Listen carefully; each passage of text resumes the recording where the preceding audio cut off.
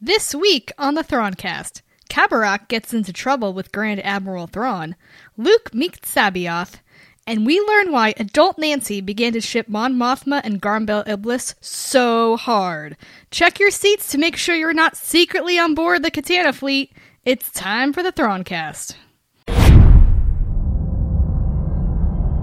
Governor Price, these rebels have proven particularly stubborn. How do you intend to solve this problem? I need someone who sees a bigger picture. The Empire is getting better at anticipating our moves. I underestimated the commander. Previous attacks were clumsy, but this one was swift, precise. To defeat an enemy, you must know them. Not simply their battle tactics,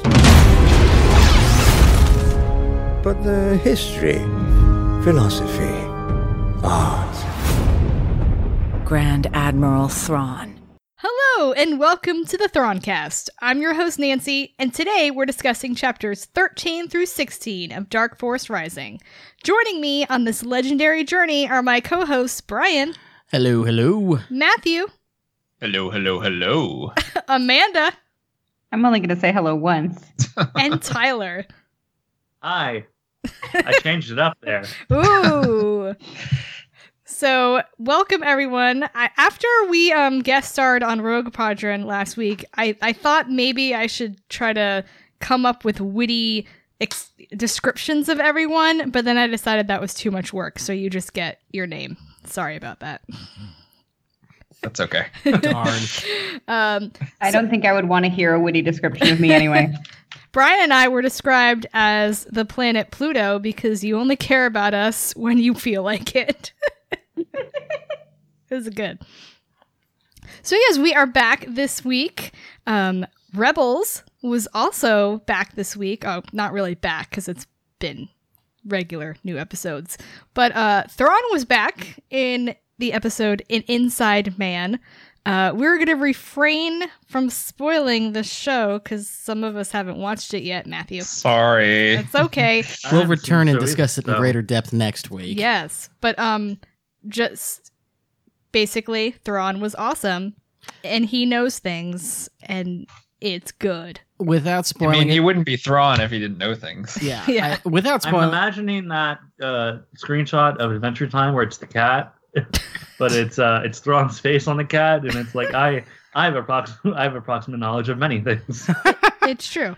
Yeah, I will say without spoiling anything, the last episode of Rebels was a distillation of why Thrawn was so feared in universe and why readers loved him so much. Yes. Nice. I have absolute 100% confidence that the Rebels team is going to continue to do him well, and I just really hope that they don't continue the trend of killing off the big bad each season. Yeah, that I've been worried about that. I want I'm him to like, stick around for longer. Yeah. No, I mean, I like Rebels and all, but like, and this sounds harsh, but I don't want him like wasted on Rebels, basically. Well, like, I mean, I want more of him. the last two seasons were Force acolytes that kind of had to die before A New Hope. For Thrawn, I see him getting put on a bus for use later. I Yeah, hope so. his in-universe backstory, and this isn't spoiling anything for Thrawn Trilogy because it's happened before, was he basically got exiled for failure, so that they can do the exact same thing They here. can do the same thing here Yeah. and just banish him to the unknown regions. Yeah, but I hope they don't do that. To be rediscovered by the what are they called? The First Order. Yeah. Yeah, that's what I'm Oh thinking. god, that would Like, be awesome. sit out the next 30 years and then Old come back. grizzled Thrawn would be so cool.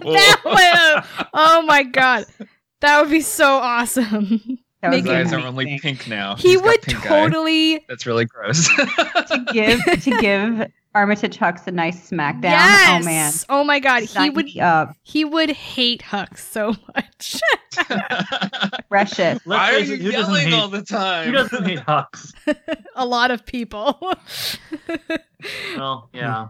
You petulant little child. I mean, I like him because he's very he has a lot of. He's a good bad guy. Yeah, he has a lot of feeling in his speeches. I like his speech, but yeah. I mean, we need like a good variety of bad guys. For Right. every Thrawn, we need a Hux. You know, it's Yes, like exactly. balance. Yes.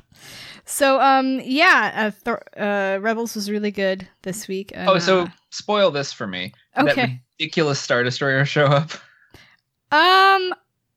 I know because Okay, good. they were on the Thal the Also, the entire that Star time. Destroyer okay. is not ridiculous. It's sexy as hell. But I mean that Star Destroyer has already been on the show. Well, right, but we haven't seen like the bottom. Yeah, we half have. of it. We have. Wait, we did? Yes. It's not noticeable. It's Okay. really not. You have to like like Screenshot it. yeah, and like do contrast and stuff. So in reality, it's not as ridiculous as the art makes it look. So That's good, I guess. So some housekeeping before we get into the chapter discussion. Next week is our last episode before our holiday break.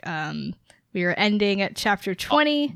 The holiday called Rogue One. Yes, that's a really, and also family visiting for Christmas. That's also the important thing.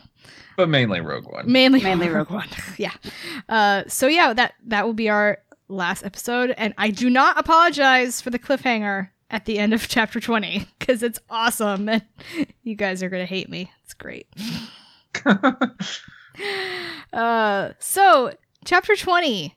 When we last left our Chapter heroes. 13. Yeah. Damn it! We're not there yet. Numbers are hard. Chapter 20 is really awesome. Okay, chapter 13. When we last left our heroes, Grand Admiral Thrawn was arriving at Kabarok's village for the second time, catching Leia and the rest of the Noghri off guard. So they are immediately scrambling, trying to figure out what the hell to do and where to hide. There really isn't much place to hide. Leia wants to cut a hole in the Duca, which is, I don't know how you pronounce that, but that's how I say it, yeah. Yeah. Mostly, I'm surprised there aren't more like apostrophes in there. Noghri, well, the Noghri don't really have apostrophes. They have sounds. Yeah. Duca. That sound made me remember someone had reminded me today what the Chiss language is called, and it's really a terrible name. Chunt. Is it as bad as that musical genre? Yeah, Or it's shall I be- no, it's. I'm sorry, what musical genre, Matthew? I believe I was referring to the music known as jizz, Brian. Oh God. Moving on. No, I wasn't gonna say it. No, so what's the Chiss language it's called? a chunt. It's CHEUNTH, I think. Oh, that's terrible. Yeah. That's bad. Yeah. Why couldn't they just call it Chiss? Right? No. But anyway, so Leia wants to escape, but then she hears bombers flying around outside, so she's like, yeah, we can't do that. I appreciate that she at least spares a thought for the fact that, oh, wait, this is sort of a sacred building Yeah. that's probably ancient, and maybe my idea to cut a hole in it is not the kindest thing I could have come Because up she's with. a right now. politician. Those are the things she thinks of. But it takes her a minute to get there. Yeah. So they decide to hide in this booth, which I have a really hard time visualizing this building in my head. So I'm Yeah. just gonna go with it. I'm kind of picturing like a confessional booth. Kind of. Ah, that like kind bigger? of booth, not a like restaurant booth. That makes more Right. sense. Okay.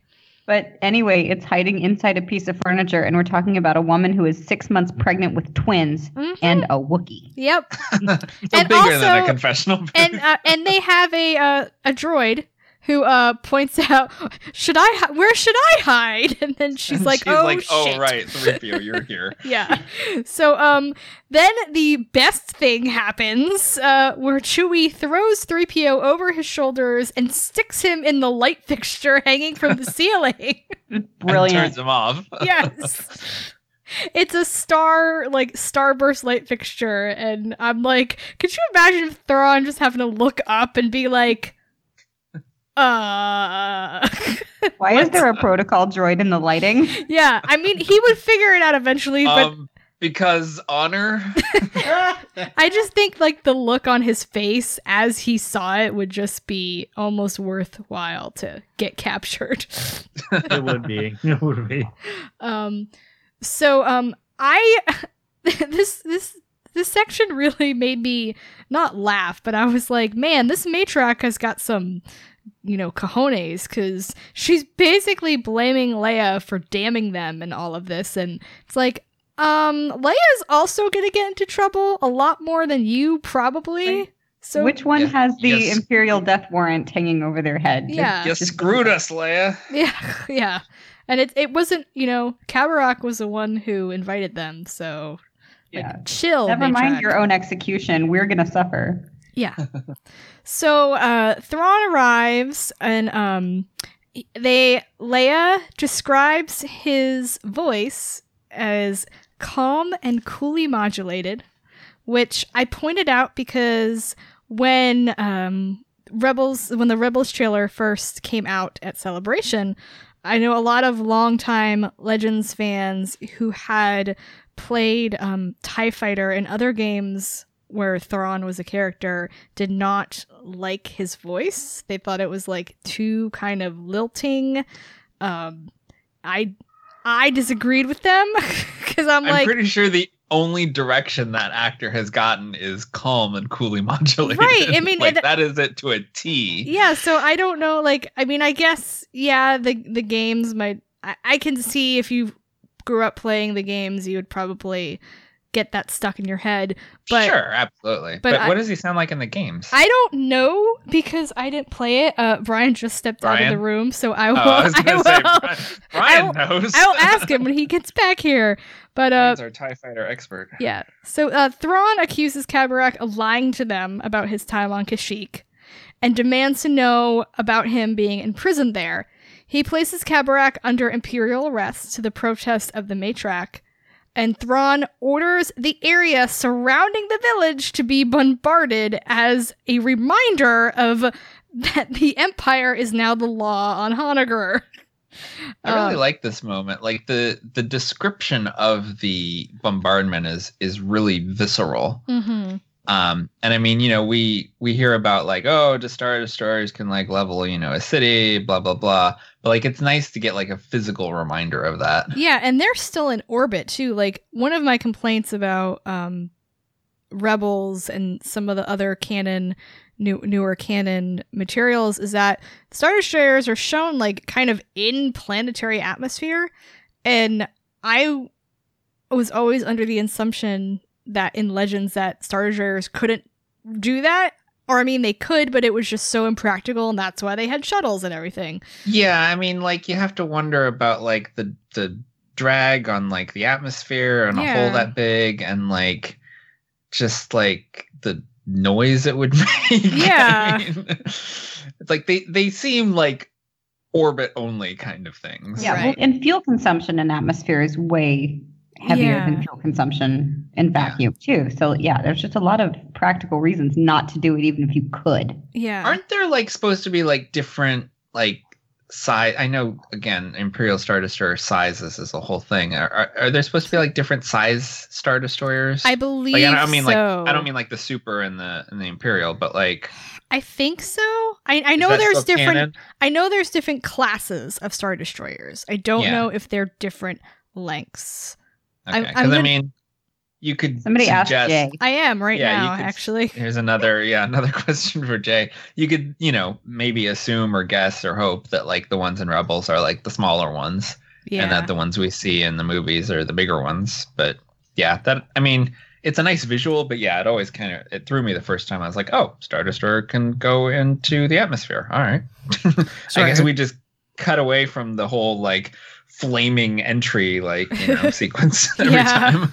Sorry, I overheard while I was in the hallway there was a TIE Fighter question. There was a TIE Fighter question, Brian. So I highlighted the description of Thrawn's voice as calm and coolly modulated because there were people who didn't like his voice when the Rebels trailer came out, and I know some people complain about it because it was not like it was in TIE Fighter. So the question was, what was his voice like in TIE Fighter? See, calm and coolly modulated sounds a lot more like Lars Mikkelsen than it does what was in TIE Fighter. Okay. In TIE Fighter, it was a very low and gruff and angry voice. See, yeah, that means... I'm his friend, Admiral Thrawn. And there was a line that was like, Commander Pelion, commence the attack. It's like, So, yeah, not exactly calm, cool, and collected. Lars Mikkelsen fits better with what's actually textually in the book. Yeah. Yeah, that's what I think. And I haven't really been trying to picture or hear the voice in my head as I've been reading until I got to this scene and I was reminded, oh yeah, I can do that now. So now the same thing happened to me. I mean, I'm sorry. I've spent how many years not hearing Thrawn's voice in my head, you know? Totally. So, yeah. So, Leia, I like the moment when Leia is like, oh my god, did he just, like, blow up the Duka while we're standing in here? And then she realizes, oh, no, it's around the village. No, because we're not free-floating atoms. We're not dead. Yeah. So, Thrawn, in his, he's so, caring about the Nokri's culture and customs that he allows them to take Kabarak to the city of Nesteo for 3 days of public shaming as in accordance with their laws. Good Lord. Sounds fun! What a guy. He's very culturally sensitive. You know, you have to give him that. It actually reminds me of how he is in Rebels because he's so polite, you know, and you just want to sit down and have some tea with him, and then he and when he got super mad at that one guy because he implied that Hera's family heirloom thing was garbage.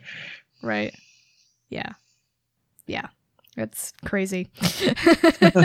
I love it. So yeah, that is chapter 13. Moving on to chapter 14, Luke is here! Luke Skywalker. Yay! I think you mean ripped Obi-Wan is finally here. Stop. Sorry. Yeah, Matthew, stop it. Wait. So yes, Luke is back. Yay! He arrives on Jomark, reaching out to Sabaoth as he lands, but Sabaoth does not deign to answer him.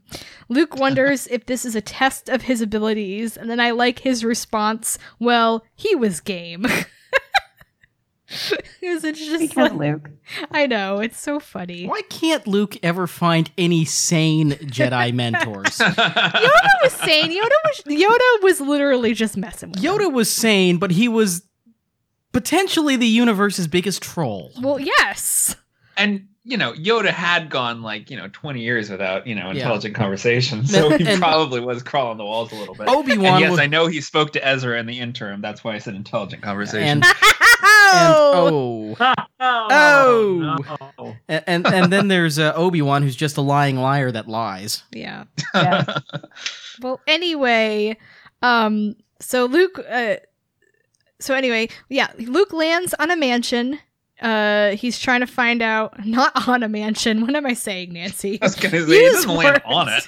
Well, they could have had a landing pad on the roof. He should have. Not exactly the way they described it. He should have landed on it. He lands next to a castle. Yes. So he's looking around trying to think where this guy would have been, where he could have hid and then come out of hiding. Sees this basically castle on a mountain.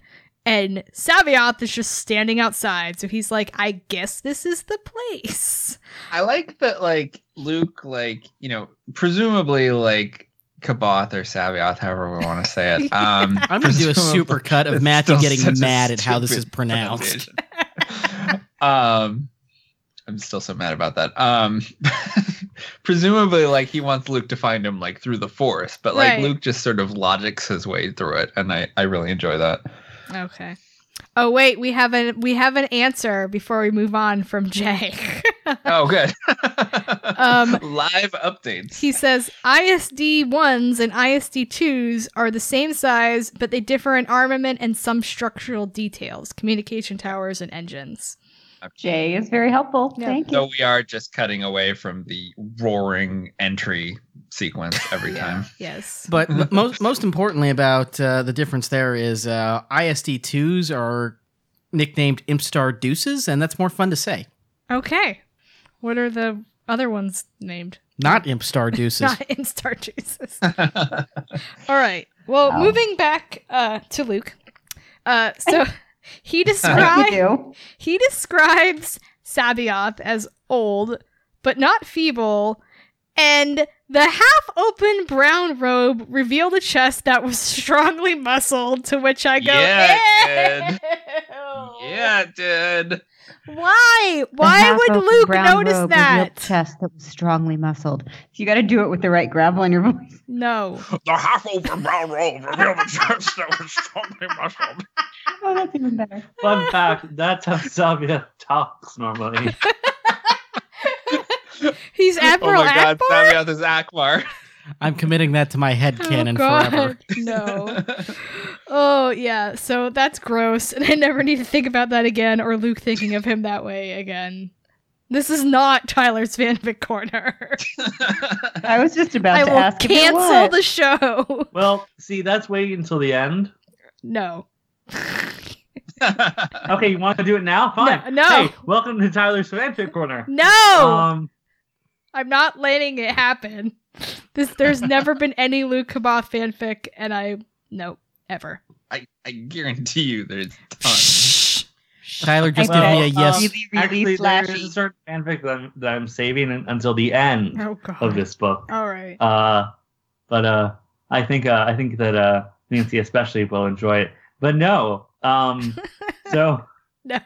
In oh god, in honor of Rogue One coming out next week, I found a podcast, or I found a fanfic that's one, it has really nothing to do with this story at all, but it's so good. Like the tags and the description is just like, it's so good. Okay, so the title is called, this is all in lowercase, by the way, so it's like aesthetic, right? Bad blood, no holds barred, take this thing by the throat and walk away, which is the lyrics for a Church's song. Oh my Anyway. God. The ships in this are Jyn Erso, Leia Organa, unrequited-ish Jyn Erso, Mon Mothma, unrequited Leia Organa, Mon Mothma. Let's see, hate sex. Jyn and Leia are very punchy friends who hate each other. It's complicated. Casual sex, force choking. Jesus. No. Of course. No. Okay, hang on. I'm trying to find like the best thing in this description to read, because there's a lot. Okay, hang on. Oh god. Okay. Leia Organa, though. Jyn takes one look at her and feels her blood pressure rise. She's soft and smooth and rounded with curves. Every line of her screaming rich and powerful and too good for you, Erso. Jin's trying to unlearn how to punch her way out of things she doesn't like, but she would. She'd punch Leia in the mouth and drag her straight down to the dirt if she could, and it feels like it's written all over her. Wow. Okay. That's intense. Seriously. AO3, you won weird place. Yeah. Look, we haven't gotten to the one. This is like Bob's Burgers. He's so cute. I want to slap him. Moving back. I need an adult. Moving back to Luke and Sabioth. Which is not something we ship. Abs. No. Just wait. I found things. Now, does I found things Sabioth... in dark corners. Now, in addition to glistening abs, does Sabioth have glistening pecs? Of course he does. Of course he Everything's does. glistening. No, what he does every He's morning just is just like he continually sprays himself with oil. That is my canon as well. Okay. His lightsaber is also a spray bottle. Okay. That's what she said. You guys are bad. bad. Just remember, you started this show. I did start this show. So, Luke gets out of his X-Wing, and Sabaoth, the first thing he says is basically like, what the hell took you so long?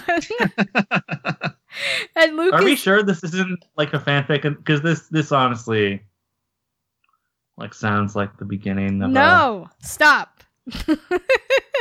No, fanfic. Really? Because you have quoted here, the Force, it's calling to you. Just let it in. Hey, let me get there in the show notes. I had a point for putting it there. I bet you did. Are we going to let you get to that point? Who knows? So, My wife just flipped me off. I did just flick you off. So let it in. Luke scolds him, or Sabaoth scolds Luke for not showing up sooner, and Luke is like, sorry, sir. And I'm like, why are you calling him sir? Duh, stop. Because this is a fanfic. Apparently. So, they discuss why Luke has come to Jomark, and Sabaoth says that when the Force calls, you must listen, and how Jedi must always be in control. And I was reminded of that line from the Force Awakens trailer, although I hope that the Force calling to Rey was a lot nicer than Sabaoth's Force, because he's just kind of a jerk. The whole time, Luke wonders if he made the right choice in coming here, and that this is the type of man he wants teaching Leia's kids, which made me happy reading this time around, because one of the things I always didn't like about this trilogy is how easily Luke was taken in by Sabaoth.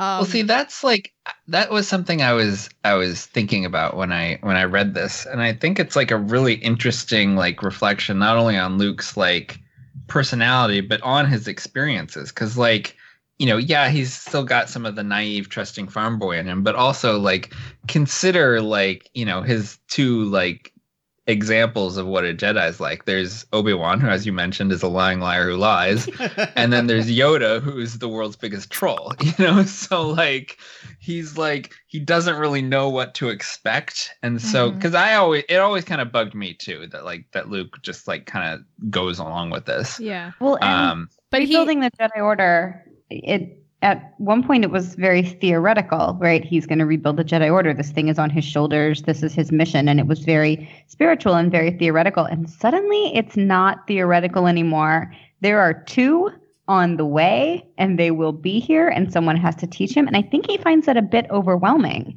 to realize that he really is going to have to shoulder the responsibility. And so the idea of finding a Jedi Master, any Jedi Master, that can mentor him through that can elevate him to the level of Jedi Master the way he feels like it should be. He's grasping for that. He's desperate for that. That said, I do appreciate that like his first reaction is basically, I don't want this guy near my niece and nephew. Right. I really appreciated that, because it reminds me of something like one of the things I think about a lot is, even though I don't have a kid yet, is who would I want to raise my kid if something was to happen to me? You know, and that's like something you see in like sitcoms where like, oh, they have to choose who the guardian is, but the people get mad and blah blah blah. But then you think fun. We're both thinking of that episode of Everybody Loves Raymond. Yes, now, that's exactly it. But I'm like, I'm thinking about the Godfather episode of Seinfeld. yes, that too. But yeah, it's like, so you have to like, you know, think of, okay, someone you're close to, someone, you know, probably who lives in the same area so your kids don't get displaced. But then it's like, okay, what do they believe? What deep down are they going to teach your kids? Are they going to teach them what you want or what they want? And I'm like, that's really hard to figure to decide. And this isn't even like that monumentous a decision, because like this is just like, you know, basically like picking a teacher. Yeah. And like it's like showing up at, you know, the parent teacher night and being like, I don't want you near my kid anymore. And that happens a lot, I'm sure. Oh, I'm sure, yeah. But yeah, so I appreciated that, and I'm glad to revisit this and realize that Luke isn't just like, oh, okay, I'll listen to whatever you say, you know, like he's not an impressionable, you know, kid anymore. But he's also not petulant like in Empire Strikes Back. You know, he's gonna listen, you know, and give Sabaoth respect, but it's almost like he's overcorrecting. Like he made a mistake before when he was disrespectful to Yoda, and now he's like going too far in the other direction and giving Sabaoth like too much of the benefit of the doubt. Yeah. So, but he's not going to give him the keys to the house yet. No. Right. Yeah. Because he's not an idiot. Yeah. So anymore. A few things of note. Although he can't read. Yeah. Hey. Matthew. The dumbest Star Wars theory ever. So I am kidding. I do believe that Luke can read. Thank you. Say it to annoy Nancy. Yeah. Han probably can. Yeah. Han was in his old backstory, he was valedictorian at the Imperial Academy. Han probably taught Luke to read. Shut up. No, you're probably using right. like dirty magazines. Yeah. Is this like a league of their own? Exactly. Her milky White. Does that mean I can end this show with a Madonna song? Yes. Yes. Oh God. All right. So thank you, Amanda, for making that reference. You're welcome. So a few things of note in the scene. Sabaoth mentions Leia and her twins. And Luke isn't surprised that the information is out. But just that Sabaoth heard it in this isolated place. So apparently the New Republic publicists have disseminated the information. I'm guessing now they figure she's showing they can't hide it anymore. Well, they're the Space Kardashians. And so, of course, their business is on everybody's holotubes. Excuse me, the Space Kardashians are the Cardassians. There are 4 lights. That works better than it really should. Yeah. So also I liked this line from Sabaoth: "Do not look to lesser beings for justice. We are the true justice in the galaxy." Like, Jesus. He takes any question of how unhinged he is. I know. He's yeah. Also, Sabaoth calls droids an abomination. And while Luke is appalled by this, he does tell R2 to stay in the X-Wing to look for any abnormalities. Also would like to point out that this ends up working in Luke's favor later on. That's just code for keep the ship warm in case I need to get the F out of here. Yeah, pretty much. Right This was now. interesting to me, though, because, like, you know, he says, what does he say? He says, droids are creatures that reason, I'm sorry, I can't talk. Droids are creatures that reason, but yet are not genuinely part of the Force. Yeah. And, like, Luke agrees with that insofar as, you know, he doesn't think they're abominations, but he agrees with that, like, definition. Yeah. But then, if you'll recall, and I made a note of this when we discussed it back in Heir to the Empire, he senses 3PO. Mm-hmm. Yeah. So, like, if they're not part of the Force, how can he, like, sense his presence? That's how annoying 3PO is. I was thinking maybe he, with his Force-tuned senses, heard 3PO's telltale gait on the concrete. And that's how he knew it was 3PO. But it may just be that his Force sense is that of interminable obnoxiousness. It may just be that Zahn contradicted himself in a very minor way that I happened to pick up on. But I think that's I don't know. I just thought it was interesting. I think that's what it is. So, also, I'm now wondering what Sabaoth would think if they use Vong. Because, I would like to send him to them, and let's find out. I feel like Sabaoth is probably a gigantic xenophobe and racist. Oh, God, yeah, totally. 100%. And, like, even for, like, you know, diversity-friendly, inclusionary, like, Jedi, you know, the Yuzang Vong are, like, friggin' disgusting. So, yeah. Actually, I'm wondering if he ever had an encounter with them, or I think he knew about them. I don't know. Maybe, like, I'm trying to think. Maybe he did during Outbound Flight, and that's what I'm trying to think of. That's why they hate Jedi. Yeah. I mean, yeah. So if he's the only one you'd ever met, you would hate Jedi too. It's true. So Sabaoth brings Luke immediately to the village to practice his judgment skills, because apparently that's what you do as a Jedi. Sabaoth, as they're driving, Sabaoth mentions another being he can sense use a force, and Luke says, yeah, I've met her, and her name's Mara Jade, and Sabaoth's like, you've met her? And I'm like, oh my god, you're such a creeper. Freaking stop it. Like, it's so gross. Like, ugh. So safe to say you don't ship it, Nancy? No, I don't ship anything with Kaboth. See, now I'm calling on that too. Wait, I got it. What? Kaboth would have wanted to build a wall at Vector Prime, but would have failed because it was logistically impossible. Yes. Yes. A space wall.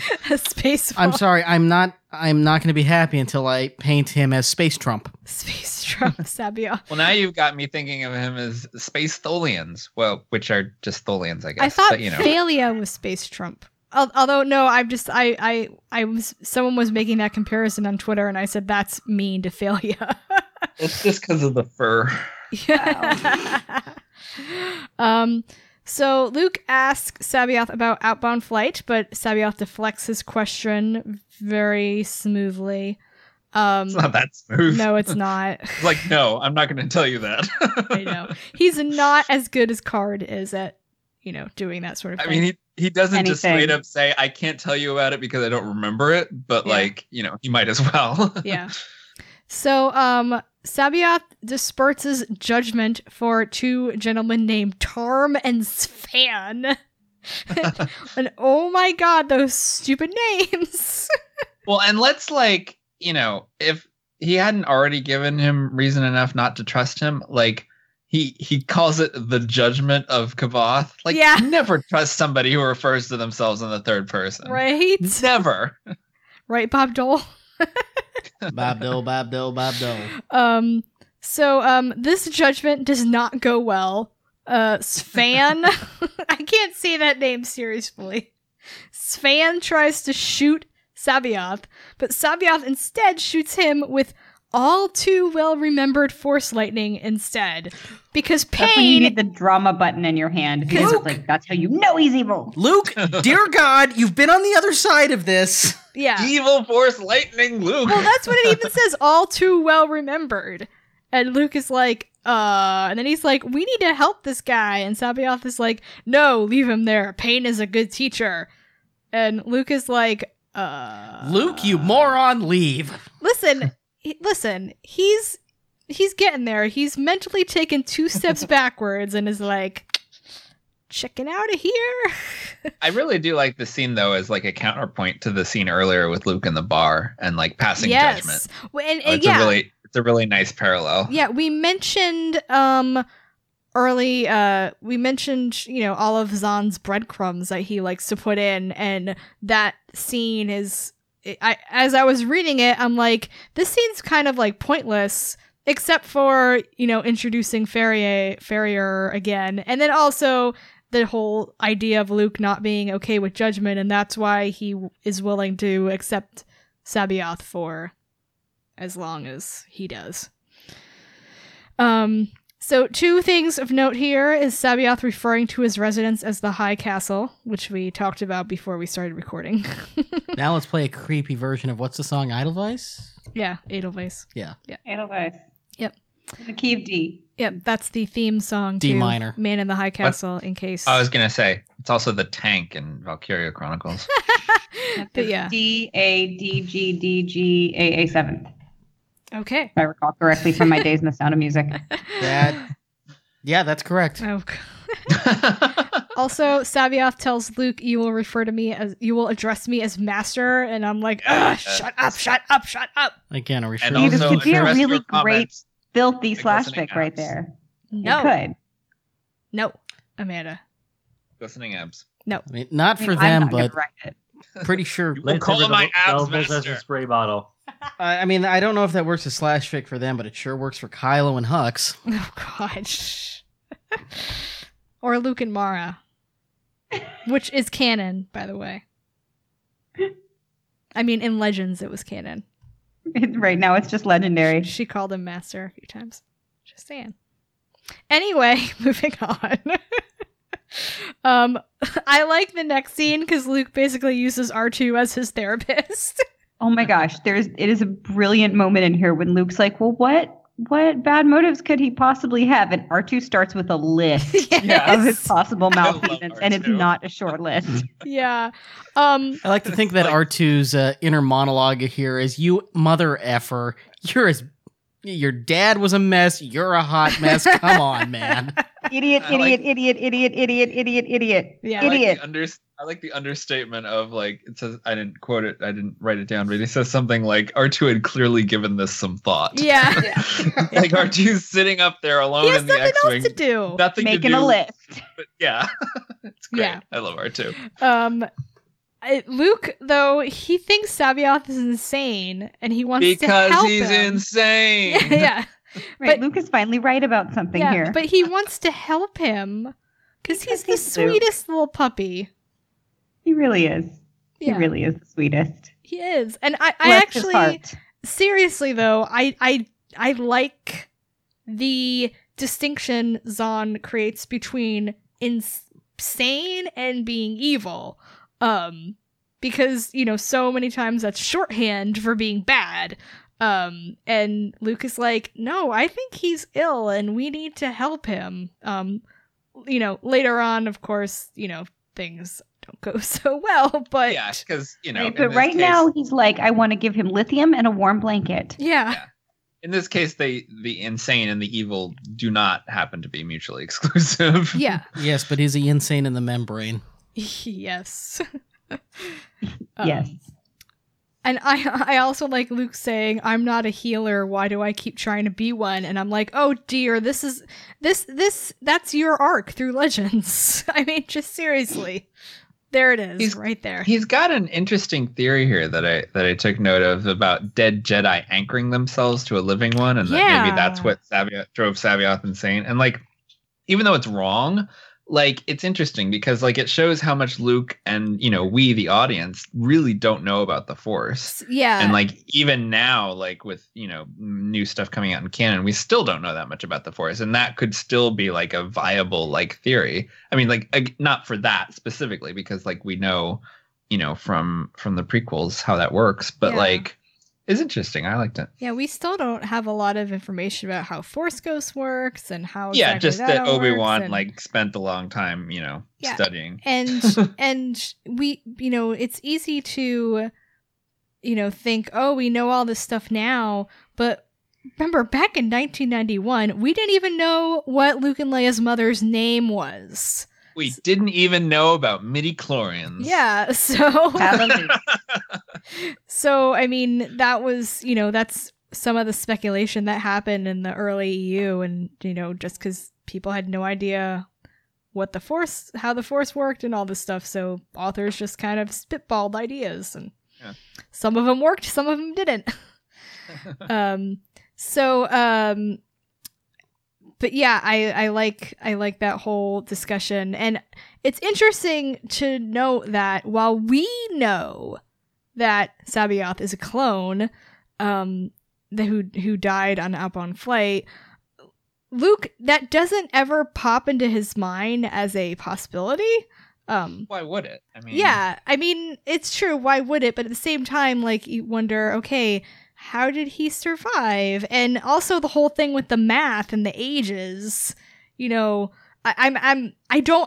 actually don't remember if he ends up figuring it out. And I'm really looking forward to seeing if he does figure it out or if they find out some other way. So I don't remember either. I kind of assume that, like, he doesn't figure it out. Because again, like, why would you leap to that conclusion? And, like, Thrawn is all like, note the telltale mispronunciation of Joruus with the W. And it's like, nobody knows that. Like, come on. Thrawn does. Although I did like that when Kaboth is referring to himself, he's like, would you think that Joruus Kaboth would do this or that or whatever? And he's like using the W. So it's I don't know what that means, but it's interesting. It is. So we move away from Luke. Boo. to and that's the end of the episode. to the Han and Lando decorating show on HGTV. Really, seriously. It's not Property Brothers, it's Property Bros. Now, I want to tell you that the blue is in very limited quantity. So if you want the blue, you're going to need to call this 800 number now. No, that's Home Shopping Network, not HGTV. That's different. Get your garbage TV straight, Brian. Demo day! I love that it opens with them in the bar. Like, most well-loved. I'm like, only a Corellian private army would have a bar. Which we find out later has like a pretty nice stock room. Yeah, it's not just a crappy little bar. It's like a nice, swanky place. I don't know. Like, he's got hundreds of selections, like, up front, and then a bunch of stuff in the back. Yeah, there's probably like a maitre d'.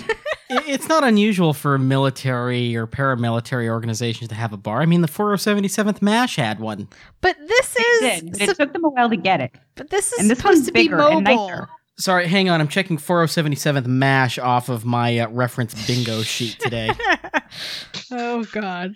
How often does that one get? We haven't talked about Frasier yet. It took them forever to get that officers club. Sorry, what? Radar's ordering a grape knee-high right now. I couldn't hear you. Oh, my God. And Klinger's going to serve it. I have no idea what you guys are talking about. I mean, I know. Oh, my God. I've seen every episode of that show. Yeah. Me too, Amanda. Me too.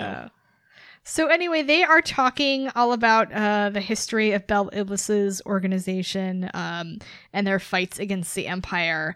We learn that Bel Iblis met Thalia shortly after the fight at Tangreen, which is when they first gained the Empire's attention.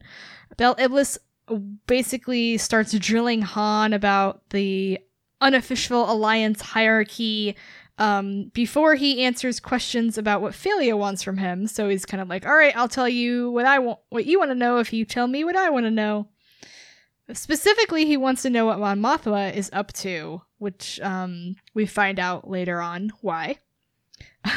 And meanwhile, Lando demands to know why Bel Iblis didn't join the Alliance, and Lando is really angry about this whole thing. Lando's not drinking. Han notices that like everybody else has knocked back a few, and Lando's still nursing his first one. Yeah, since when does Lando not drink everybody under the table? Well, Lando gets full of Corellians. Lando gets a really nice Colt 45 and just nurses it because it works every time. Oh, shush. Oh, so it's not Mad Dog? But Han says it's some fruity concoction. Yeah, it's something I would drink. You know what? Lando was comfortable enough in his masculinity to order fruity alcoholic drinks. So good on him. I find it so interesting that Lando is the one who's really mad about Bel Iblis not joining the rebellion, considering how Lando ended up joining the rebellion. I don't know if Lando even really cares about that. I just think that he's suspicious because he knows Bel Iblis. Excuse me. Sorry, he knows Bel Iblis is lying about something. Yeah. Or at least withholding information, and like that's what's pissing him off. I think that's what's making him suspicious, and also that like there's probably like a bit of like best bro jealousy going on because like Han is like fawning all over this guy, and he's like, well, "I'm your best friend." I mean that's honestly like that's how I read it. Maybe, I guess, yeah, that makes sense now. Romance angst. So later on, so Bel Iblis is kind of like, all right, time to leave as soon as they start, getting to the subjects they want to talk about. Yeah. So Han and Lando later talk on their own, discussing Bel Iblis's true motives and whether this could be an Imperial scam or not.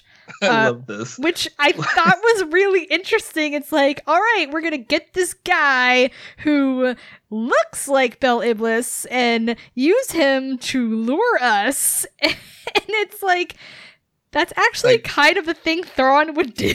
Thrawn would do that.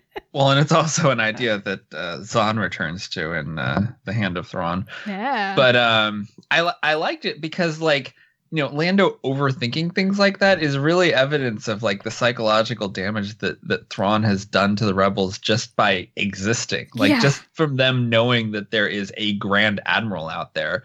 Like he's got them like so like twisted up their own butts that like Lando is concocting these ridiculous conspiracy theories. Yeah. And I have to make a little meta note on this chapter, and that is that we see the word bathroom.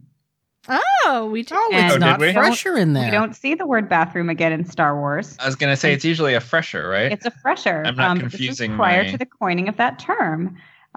It becomes the fresher pretty soon. I will certainly mark down the first instance of it when we see it. I don't know why I got put on potty patrol, but I did. Are you potty training your kid again? Bathroom got through editorial in Honor Among Thieves, which was the last Legends book before they canceled it. I think other than that, we do not see bathroom. I think at that point, the editorial team was starting to make the transition to new canon and ditching all of these stupid space words that shouldn't actually exist. They had senioritis. They were Scarlet Heart says that she could ask for the bathroom in Shriwook. And that's the next time you see bathroom. It's like 20 odd years later. Listen, sometimes space words are awesome, like slicer, which should always be slicer and never hacker. I agree. It should be that way. That should be the Earth word. Should be slicer. Then there's fresher and flimsy plast. Fresher and Transparasteel and Duracrete. I know all of them. I don't mind Duracrete. I don't mind Transappeal. Yeah, transparent. Yeah, I like Transparasteel. Or the Star Trek equivalent, transparent aluminum. That's fine. That's okay, but F flimsy plast. But no, like the bathroom in Star Trek is waste extraction. Oh. Or at least that's what Rom calls it. Ew. Gross. So then comes the weirdest part of these chapters, which is when Lando examined the chairs in their quarters, because why the hell wouldn't he? Because he's such a dandy. And he discovers... He is a little bit of a dandy. He discovers they're blue gold underneath, and only one fleet ever used blue gold for their ships. Actually, no, The coincidence fleet! Yeah. So actually, now I'm remembering how he's basically saying, "Oh, these quarters are probably cobbled together from their old ship parts, and so he's like, these chairs are probably, left over." And he looks at them, and then he is like, "Wait a minute." Well, they're talking about it's actually fairly the ability natural. to bug out of the base on 3 minutes notice. Yeah. And so there's actually fairly natural how he brings it up. Like, it didn't seem forced to me. And I love that they use Lando, because literally the only other character I would buy this from is Winter, and that's because she remembers everything. Yes. Yeah. Well, and I love Lando's explanation for it too. That he got stuck with a map. Yeah. Paying attention to what color the underside of the chairs is, because he is such a dandy. Because of course that would stick out to him. Blue gold. Maybe I'm going to do my new office in that trim. Well, it was just looking for new Amanda, interior you just decor did the best ideas. Lando of any of us on the show. Which isn't hard, mind you, but it's also not just that. Not just him liking decorations and stuff. It's also that he researched it for 2 months, which he got stuck with a fake map. And I could. And the color of the chairs is something that he retained from that, though. Yeah. That's I think what he retained everything, probably. But yeah, he's like, yeah, this is from the Katana fleets. It's like, oh, how did that happen again? And the general rule of thumb with writing is you get one big coincidence, and I guess this could be it, but it's still wow, they just happen to stumble upon these guys. They've when gotten a lot of just them. happens to be looking for ships, and when Card just happens to be expositoring about the Katana fleet. Yeah, it is the title of the book. Right. So there is that. So they want to find out if the dreadnoughts are actually from the Katana fleet or not. So Lando says there's this one piece. He can look at the repeater display to check and make sure. So they go back to the headquarters lounge. Han goes with the bartender to check for a bottle they can bring back to their quarters. I love this bit. No, he wants. Does he lean over the bar and just kind of whisper, "Whiskey"? What? No. Raiders reference. Oh. I was gonna say that's a reference to something. I'm just pointing. I want to. I'm disappointed. Apparently, it was something I watched less than a month ago. I'm disappointed in all of you. That's not. I knew it was a reference. Give me that. Listen, I am just wanting to emphasize the fact that they want a bottle that they can bring back to their room. Yeah, we get it. They're gonna drink and have sex. No, and let's talk about how the bartender does not bat an eye at this #Corellian. Now, the big question here, is it a bottle of red or a bottle of white, or is it really dependent on whatever kind of mood they're in tonight? Brian. Okay, they're also not going to have linguine with clams. Oh my god, I hate you all. I mean, Han will meet you anytime you want at your Italian restaurant. You know, I've been to the restaurant that song's about. How's the food? I'm so jealous. Brian would never go. Delicious. Either. It's on Long Island. My in-laws took me. No. How's the food? It was good. It was really good. For those of you who are lost in the audience, we are referring to the song "Scenes from an Italian Restaurant" by Billy Joel. Also, educate yourself, children. Splice it into the end of the episode, Brian. 10 out of 10. I would eat the meatballs and the veal parmesan again. Shit, now I want meatballs. And now I'm hungry. Yeah. 4 o'clock in the morning and I want Italian food. And I live in Germany. This is a problem. Oh. So, I actually like the idea more of Han and Lando going back to the room, drinking, and like confessing all their deep dark secrets and having like deep, man-to-man bro talk. Like Truth or Dare? Yeah, or Han being like, I'm really upset about Leia. I don't know what to do. My kids are going to be able to... Being in a position of power exposes all my insecurities, and it makes me feel like less of a man, and I want to support her, but I don't know how. My kids are going to know how to use the Force, and I'm not going to be able to teach them, and I feel like their uncle's going to be a better guardian than me. Welcome to Legends, where we discuss and break down toxic masculinity.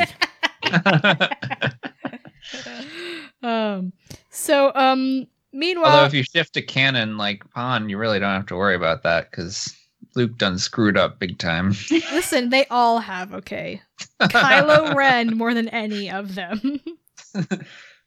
So, while Han is back taking his time looking for the right bottle, he comes back and Lando is there with Irena's and a blaster to his back. Yeah, and he's like, did you find what you were looking for? And Lando's like, yep. So Irena's takes him out to a land speeder where Cena is waiting. Instead of yelling at them for snooping, she asks Han to talk to Mon Mothma and the Council about inviting Bel Iblis to join the New Republic. Or rejoining, rather. We learn about the Corellian Treaty and how Bel Iblis convinced the 3 largest resistance groups to come together to form the Alliance. And we know that Bail Organa was very, very important. He was. Remember Alderaan. Yes. Remember Alderaan. But after Bail Organa died on Alderaan, Mon Mothma started to gain... With Alderaan. Oh, God. Right? With 2 billion other people. Yeah. Mon Mothma basically 2 started... billion? Yeah. That's all? Yeah, it was a small planet. That's why it was peaceful. A billion people's a lot. Very sparsely populated, apparently. 2 billion is a lot. It's a lot of for people. A planet. Yeah, sure it is. We've got 7 billion here. Yeah, but we suck. We're overpopulating and destroying our climate. This is Alderaan were more responsible than that. This is unassailable logic. So contraception wasn't a problem. And also, you have a whole galaxy that you can go to. Yeah. Yeah. But this is unassailable logic. We do suck. We do. Yeah. No, I mean, I would honestly, that was all the argument I needed. I was convinced. Good point. Moving on. So eventually, Mon Mothma started to gain more and more power, and Bel Iblis eventually took his ball and went home. Pretty much. Yeah, I don't want to play anymore. less here and more later, but Bel Iblis kind of comes off like a petulant child. Oh, he is in these books. He is, and I'm going to talk about it. I like him, but he's also kind of a child. He is. He's a dude. He's Corellian. He's a dude. You're right. He is a white male Corellian. Again, all the argument I need. Good point. Moving on. He's a dude. So Han agrees to talk to Mon Mothma if Cena tells them about the Katana fleet. Han points out that if Thrawn realizes that Bel Idlis has a line on the fleet, he'll attack and basically try to find out where he's getting the ships from. Cena has a line on the ships. Yeah. Cena tells them about their contact, who they've met at the Coral Vanda casino on Pantolomin, which I love that planet name, by the way.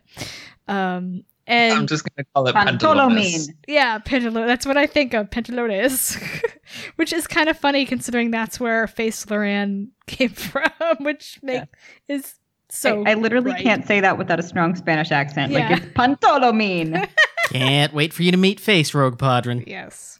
Oh, God. So yeah, of course, Han and Lando's first thought is, all right, well, we got to go to the Coral Vanda casino.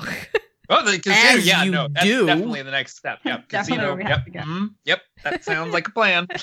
So they and Cena describes their contact, and I was trying to place them because I don't remember who it was or if they ever meet them, because it's how long it's been since I've read this book, and I'm like, can I figure out who they're describing? And I can't. So, spoiler: they're not describing anyone. Oh. Well, poo. Sorry. Didn't want you to get your hopes up. Okay.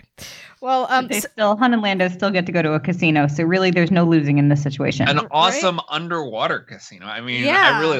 I don't like gamble. I don't like casinos, but like I would go on that ship. It's a trap.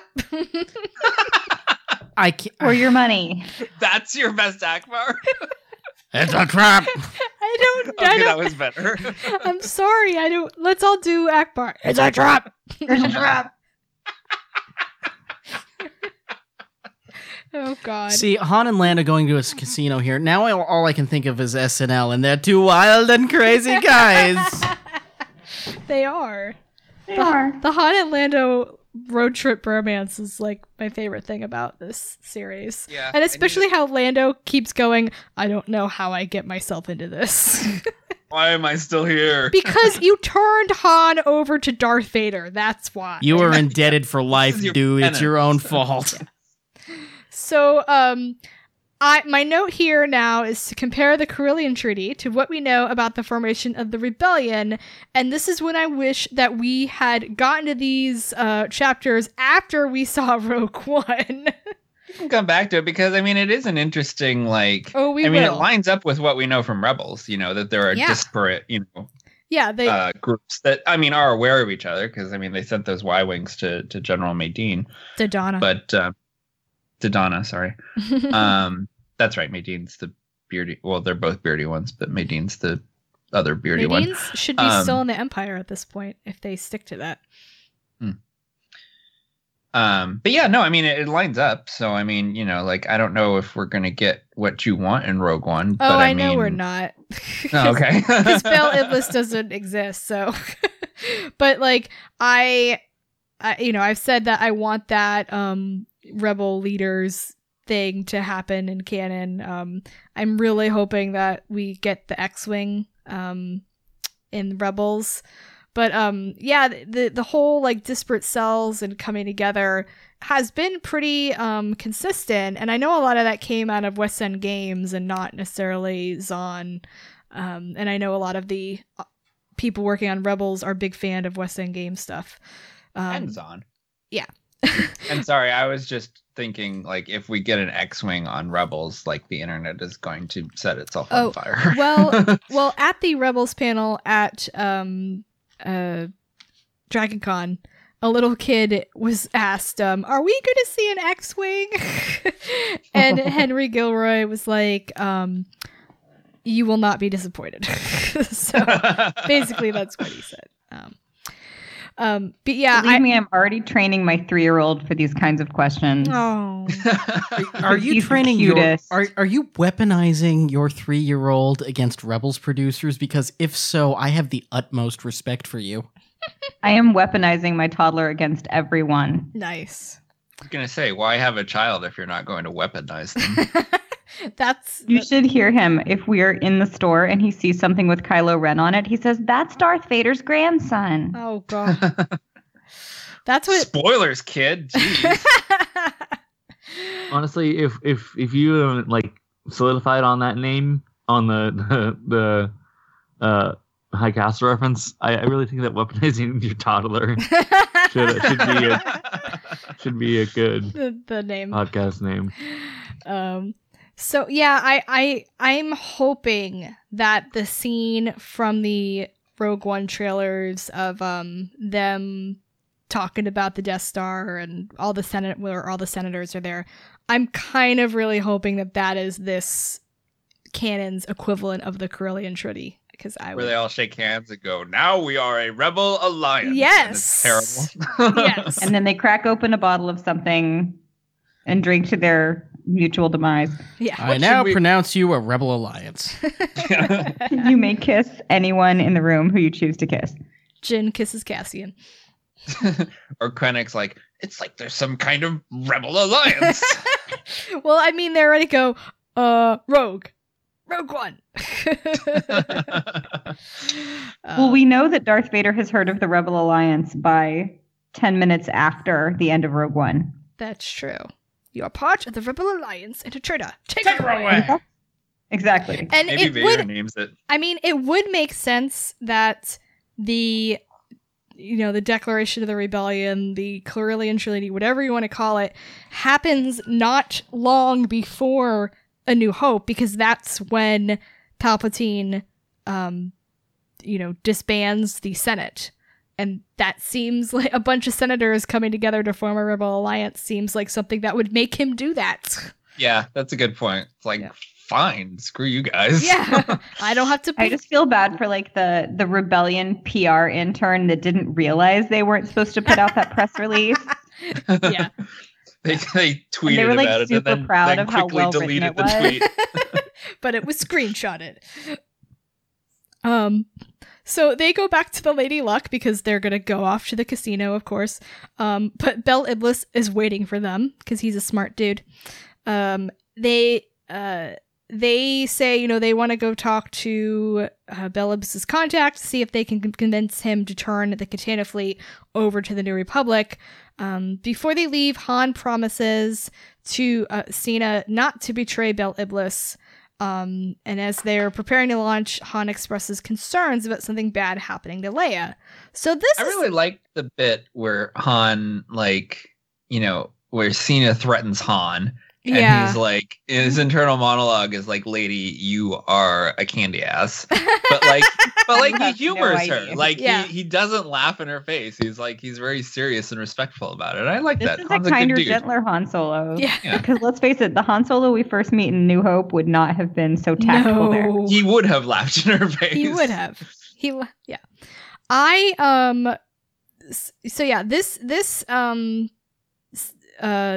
The whole conversation is when I start shipping Mon Mothma and Bel Iblis really hard.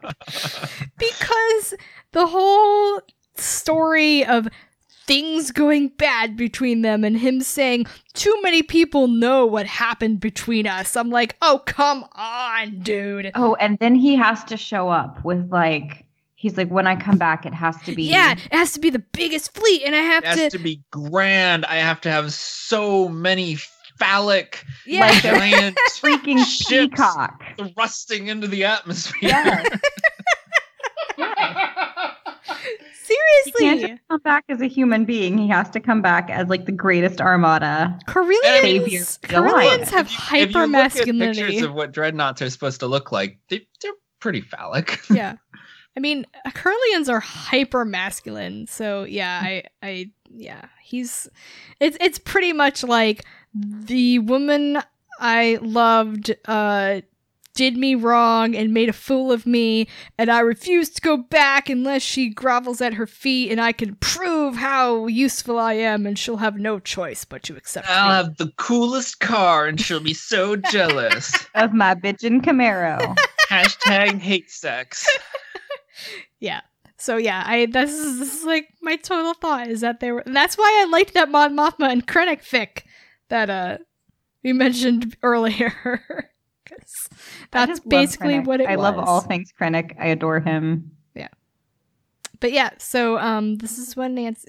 So young 12-year-old Nancy, of course, that whole idea kind of flew over my head because I was like, what? Old people don't do it.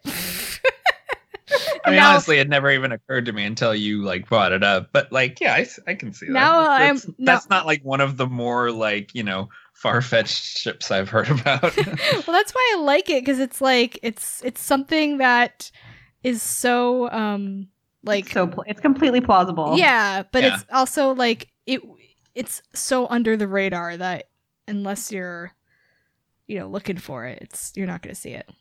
So okay, so we move on completely to another scene with Pellaeon and Thrawn, which is really just to set up the next chapter.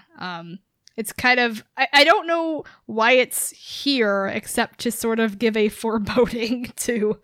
it had to be somewhere. Yeah. Well, so Pellaeon gives Thrawn a report from a smuggler contact that the Millennium Falcon was found near Endor. I mean, I guess that's why that was here, because they need to go to Endor. Thrawn believes that Leia is looking for something there, like perhaps information about the Mount Tantus storehouse. And he thinks that they use Kabarak's release from the Wookiees as a distraction so that Thrawn wouldn't go looking there. I really like this because now Thrawn is overthinking yeah, things. Exactly. Right, Thrawn is like, not wrong. Everything is a Byzantine plot, Thrawn. Right. And I also really like his like disparaging like comment about the Ewoks. Yes. that just delighted With the me. Ewoks, yeah. And what I love actually about this whole bit is that there's this reference to the Millennium Falcon just parked lonely on Endor. That's so sad. And let's talk about where in the character arc of Han Solo that finds itself. Mm-hmm. Well, doesn't she? She might not have said it already. I think later on she like says like Han's gonna kill me for leaving the Falcon parked in the orbit around Endor. Yeah. So I like that he is overthinking things now, because it's like, well, I mean, I don't think it actually is Thrawn overthinking things. I think that's just the way he is. But he just assumes everybody else is like overthinking things, plotting the way he's plotting. Yeah. Because why wouldn't you? It's delightful. Right. And I also like it because this is the second book, and you think that... so, in the first book, Thrawn is pretty much right about everything. And in this book, which is the second book, which is typically when the bad guys are supposed to, like, win at the end, he's getting everything wrong. Like, he's so close, but wrong. I really like the way Leia put it. She's like, he had, like, the information and he ran in the completely opposite direction with it. Yeah. So, as they head to Endor, Thrawn gets another report from from Abrogado Ray, which I really like that planet name, and I always have, saying that they captured one of Talon Karrde's freighters. And it ends with saying he reads the report very, very carefully. As a reminder from book 1, Finn Torv's ship, and Torv is the guy who brought Lando and Han to Karrde's base on Merkur, was impounded on the Abrogado Ray spaceport, and Han agreed to get it out of impoundment. So, obviously, someone in Karrde's group has gone back to get the ship finally, and I wonder who that person could be. Who could it be? We will find out. Do they have red hair? In next week's episode. So yeah, Except we just found out now because Amanda said it. No, I asked a question. She asked a question. It could be. I said there was a question mark in there. It could have been Aves. I mean, there are a limited number of characters in Karrde's crew. There's Aves. There's Ghent. There's Shin. There's Torv himself. There's Torv. I'm trying to think of who else. Torv really can't go back for it because, like, his face is known. I want Shin to go and him going, he! Using his weird dialect that he has. Is Shin racist? Like, is he, like, supposed to be, like, an Asian stereotype? Like, speaking pidgin English? I mean, that's kind of the impression I get. I think he's just weird. I mean, maybe it's the name Chin. Like, I don't know. Like, he always made me uncomfortable.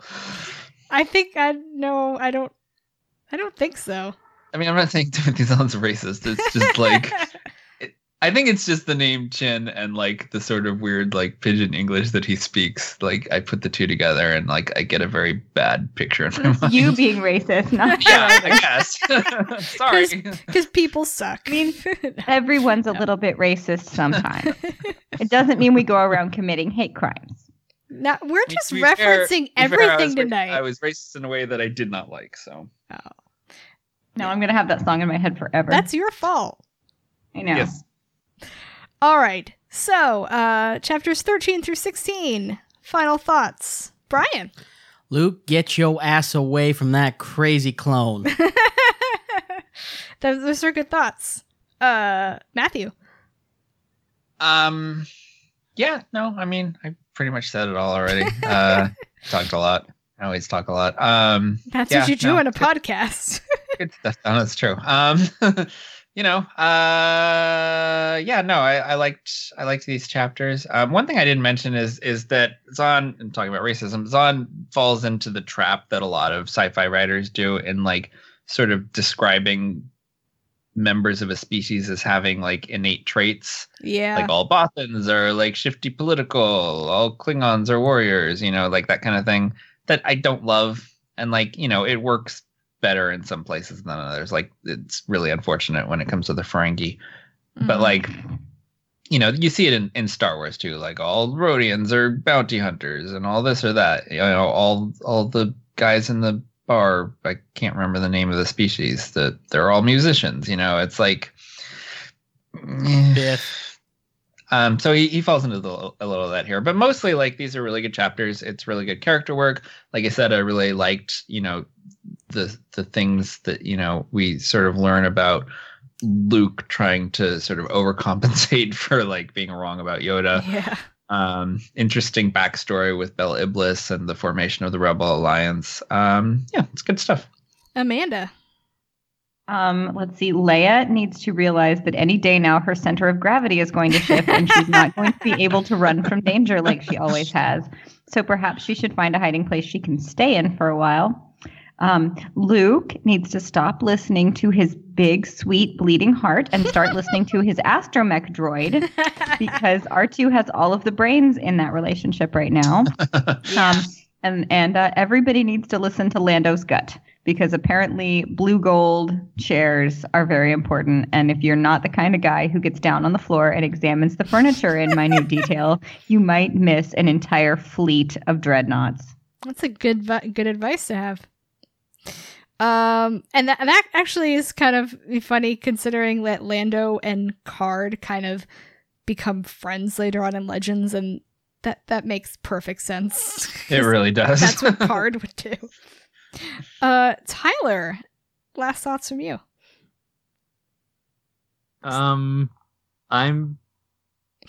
Everything's been said, Next week you're talking first. So get ready. Okay, cool. Let's see. Unrelated, but Gladiolus is the best boy in Final Fantasy 15. Mainly because abs. There we go. Bringing it back.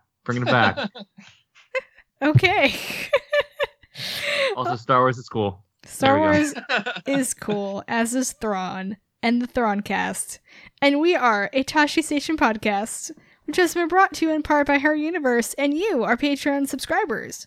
You can find us all on Twitter with the handles Tashi_Station, Nancy Pants, that's Nancy with an I, Lane Winry, MR Bowers, Manda the Ginger, and Cyberpunk Warlock, that's Warlock with a K. You can find all of our columns and news at Tashi-Station.net. Tune in next week when Mara gets herself and Card into some deep, deep Bantha Poodoo.